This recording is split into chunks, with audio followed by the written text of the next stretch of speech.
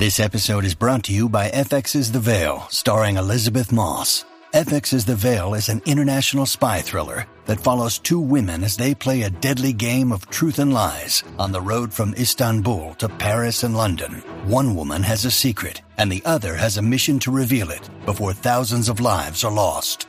FX's The Veil, now streaming, only on Hulu.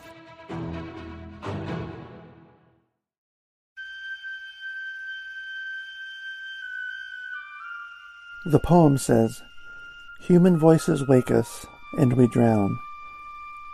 But I've made this podcast with the belief that human voices are what we need. And so, whether from a year or 3,000 years ago, whether poetry or prose, whether fiction or diary or biography, here are the best things we have ever thought, written, or said.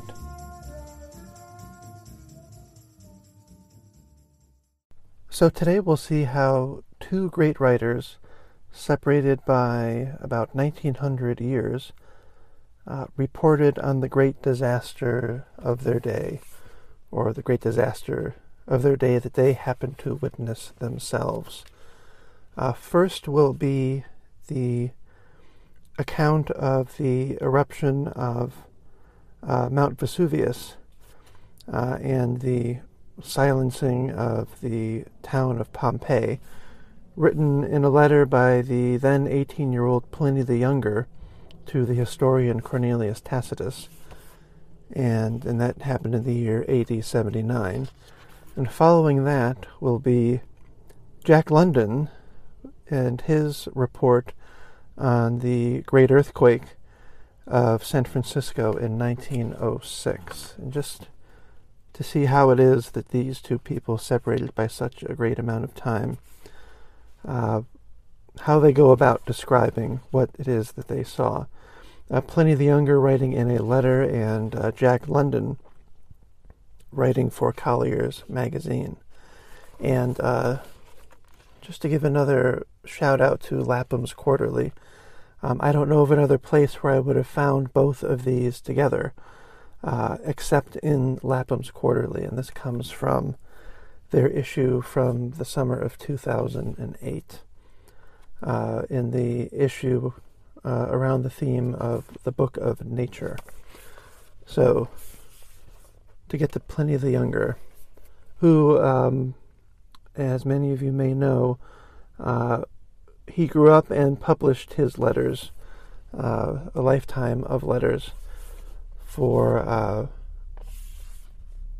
posterity. We can still find them and read them now.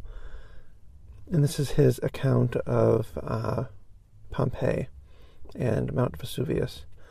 To Cornelius Tacitus, thank you for asking me to send you a description of my uncle's death, so that you can leave an accurate account of it for posterity. I know that immortal fame awaits him if his death is recorded by you, and his uncle being Pliny the Elder, the great historian and encyclopedist of one of the great encyclopedists of Rome. He was stationed at Misenum in active command of the fleet. On August 24th, in the early afternoon, my mother drew his attention to a cloud of unusual size and appearance. He had been out in the sun, had taken a cold bath, and lunched while lying down, and was then working at his books. He called for his shoes and climbed up to a place which would give him the best view of the phenomenon. It was not clear at that distance from which mountain the cloud was rising. It was afterwards known to be Vesuvius. Its general appearance can best be expressed as being like an umbrella pine, for it rose to a great height on a sort of trunk, and then split off into branches, I imagine because it was thrust upward by the first blast, and then left unsupported as the pressure subsided, or else it was borne down by its own weight, so that it spread out and gradually dispersed. Sometimes it looked white, sometimes blotched and dirty, according to the account of soil and ashes it carried with it.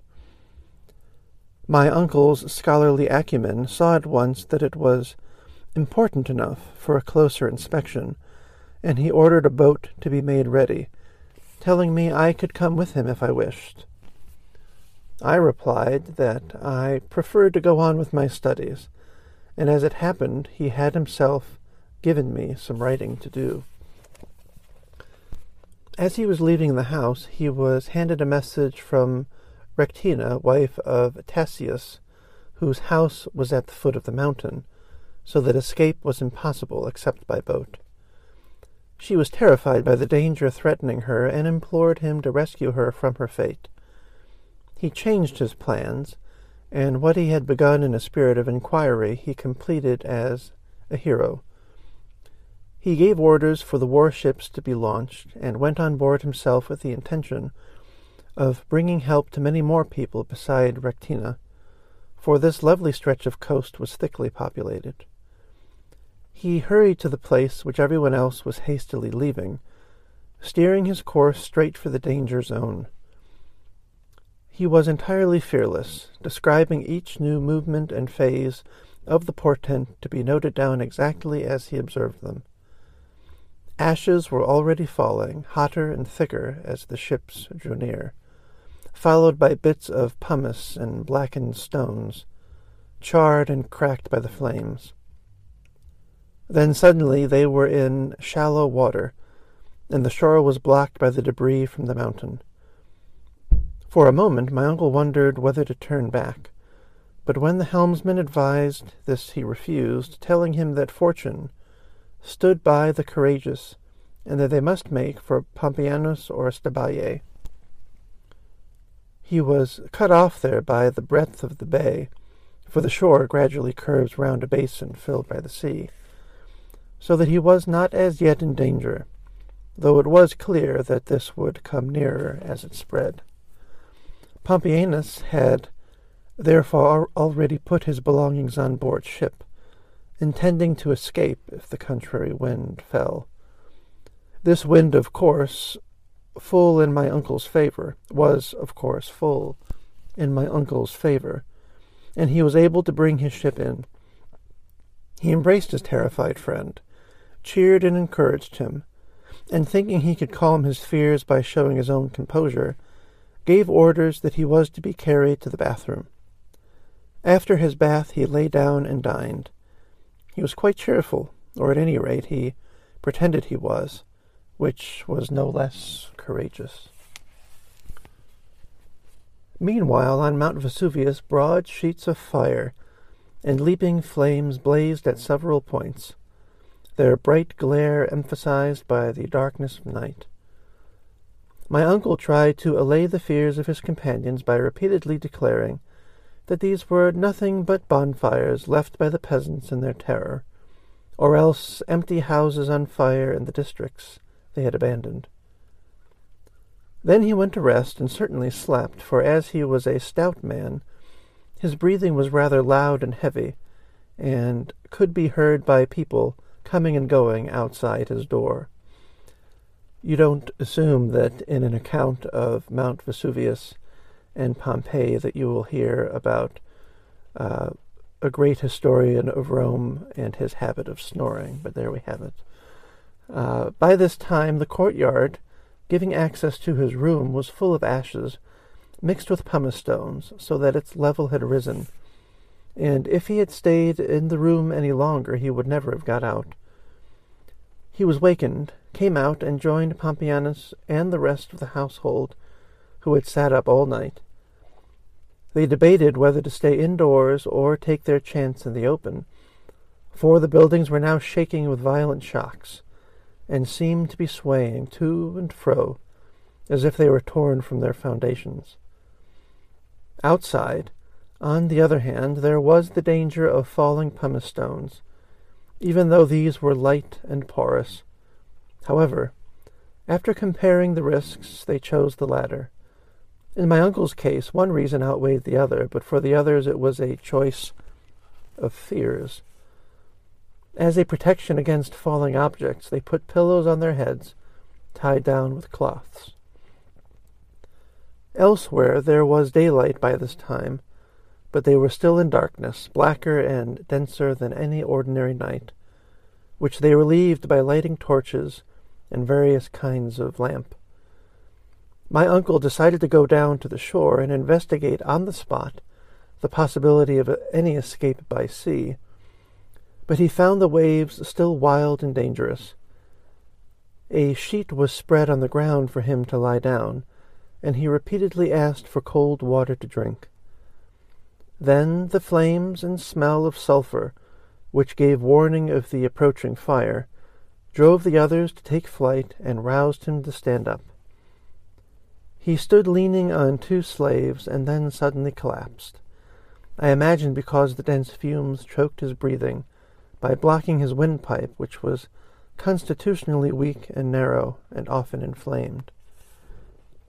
When daylight returned on the 26th, 2 days after the last day he had been seen, his body was found intact and uninjured, still fully clothed and looking more like sleep than death. So there we are. That is one account of, the outer rim of what happened at Pompeii. I had forgotten how that ended and was wondering just where it was going. Now we flash forward to 1906 to Jack London, and the note here says that the story of an eyewitness was published in the May 5th, 1906 edition of Collier's. On the day of the earthquake, April 18th, 1906, Jack London, at one point the most highly paid writer in the United States, happened to be nearby in Glen Ellen. The earthquake and fire killed over 3,000 people and generated shock waves perceptible as far north as Coos Bay, Oregon, and as far south as Los Angeles. This is what Jack London has to say. On Wednesday morning at 5:15 came the earthquake. A minute later the flames were leaping upward.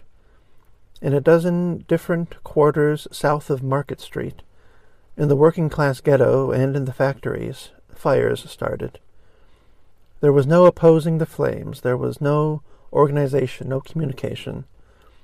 All the cunning adjustments of a 20th century city had been smashed by the earthquake.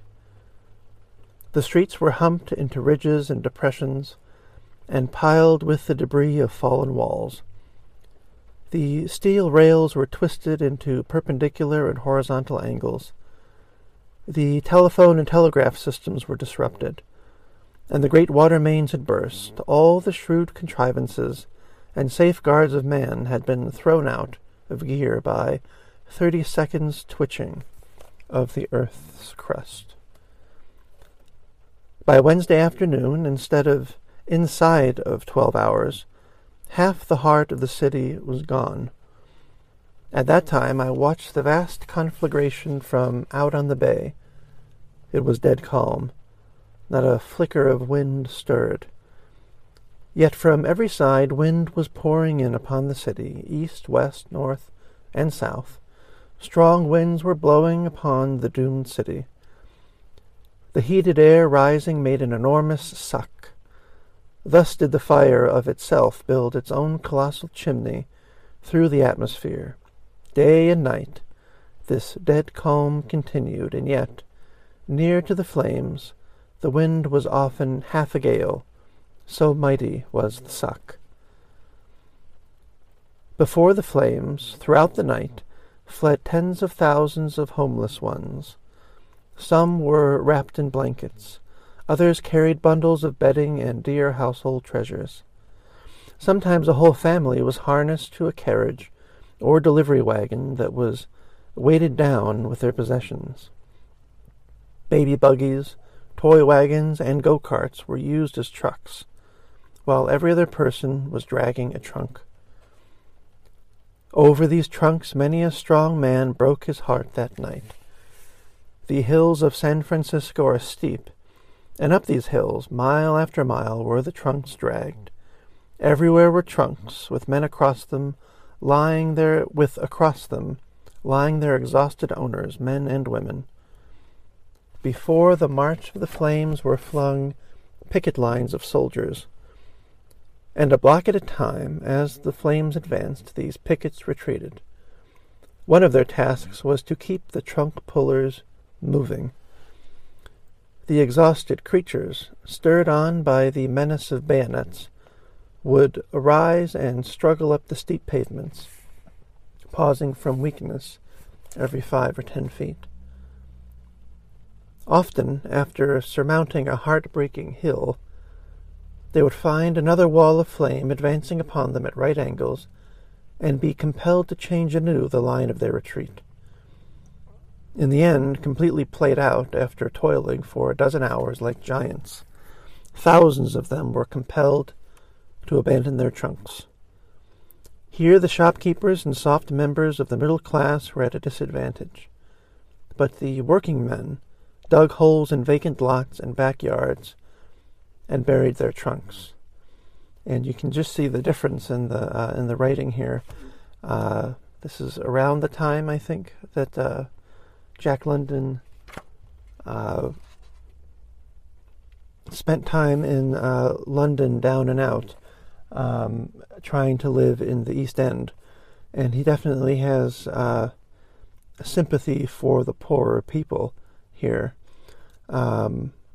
And the idea of burying their trunks reminds me of a story from the Great Fire of London, when the diarist, John Pepys, is said to have, as he saw the fires advancing, buried a great deal of food, including cheese, in his backyard, to try and probably, I think, wine too, to try and keep it safe from the fire.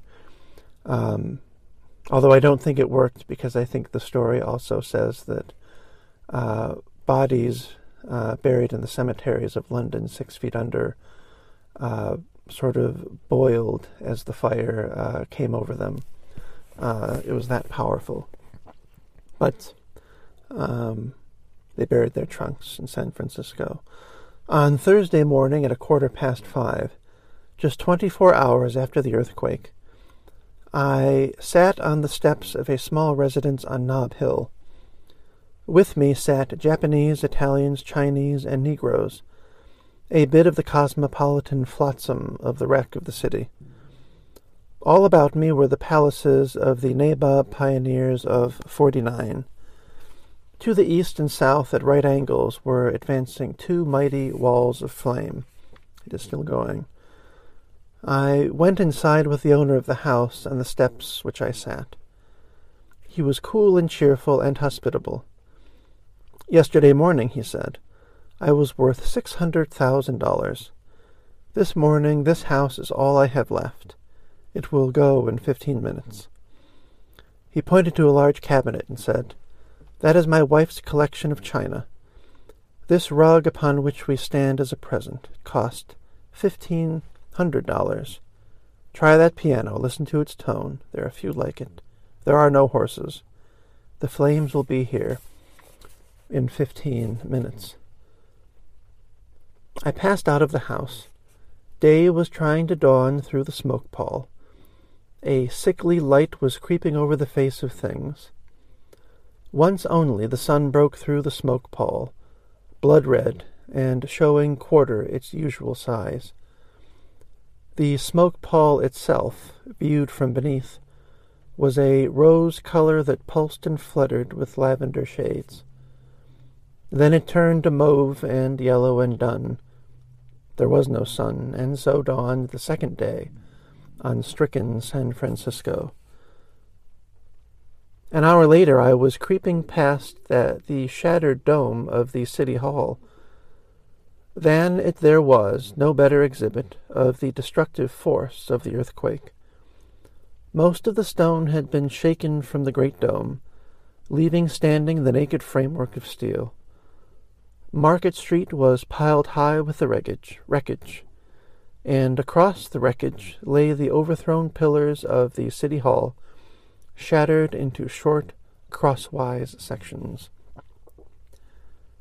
This section of the city, with the exception of the Mint and the post office, was already a waste of smoking ruins.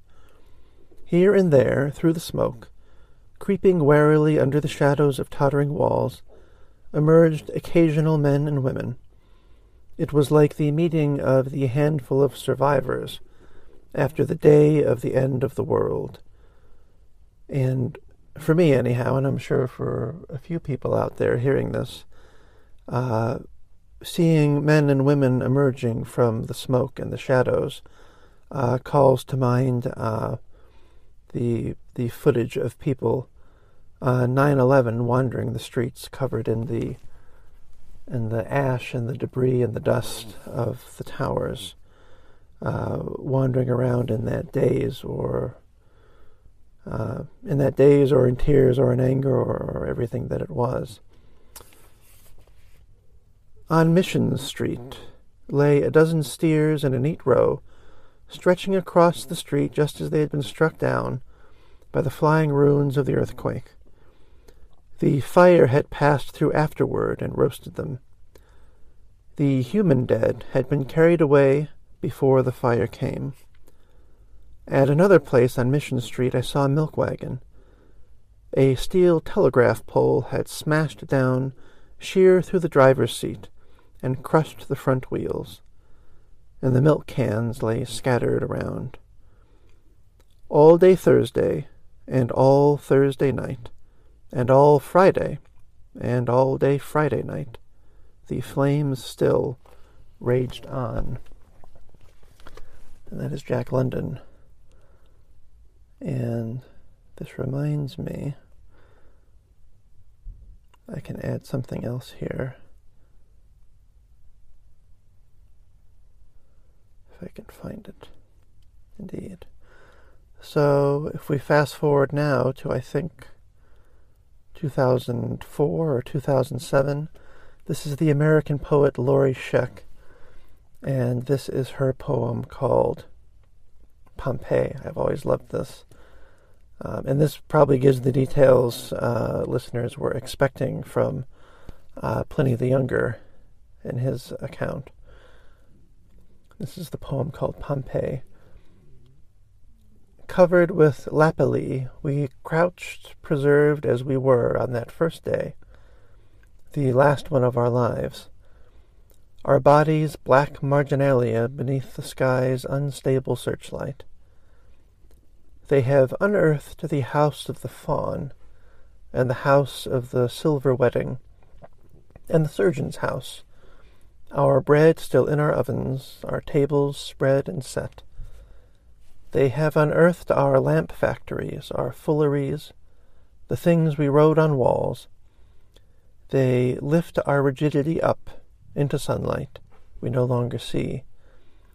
Our eyes, night sky, and because we cannot speak, it seems to them we're holding many secrets. And that's worth reading again. This is Lori Scheck's poem, Pompeii. Covered with lapilli, we crouch, preserved as we were, on that first day, the last one of our lives. Our bodies black marginalia beneath the sky's unstable searchlight. They have unearthed the house of the faun, the house of the silver wedding, and the surgeon's house. Our bread still in our ovens, our tables spread and set. They have unearthed our lamp factories, our fooleries, the things we wrote on walls. They lift our rigidity up into sunlight we no longer see, our eyes night sky. And because we cannot speak, it seems to them we are holding many secrets.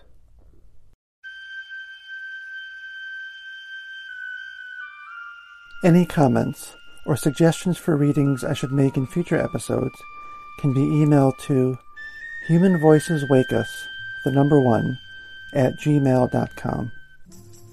Links to each work used in this episode can be found in the episode description. If you enjoy Human Voices Wake Us, you can subscribe wherever you find your podcasts. The music here is Duke Ellington's Arabesque Cookie.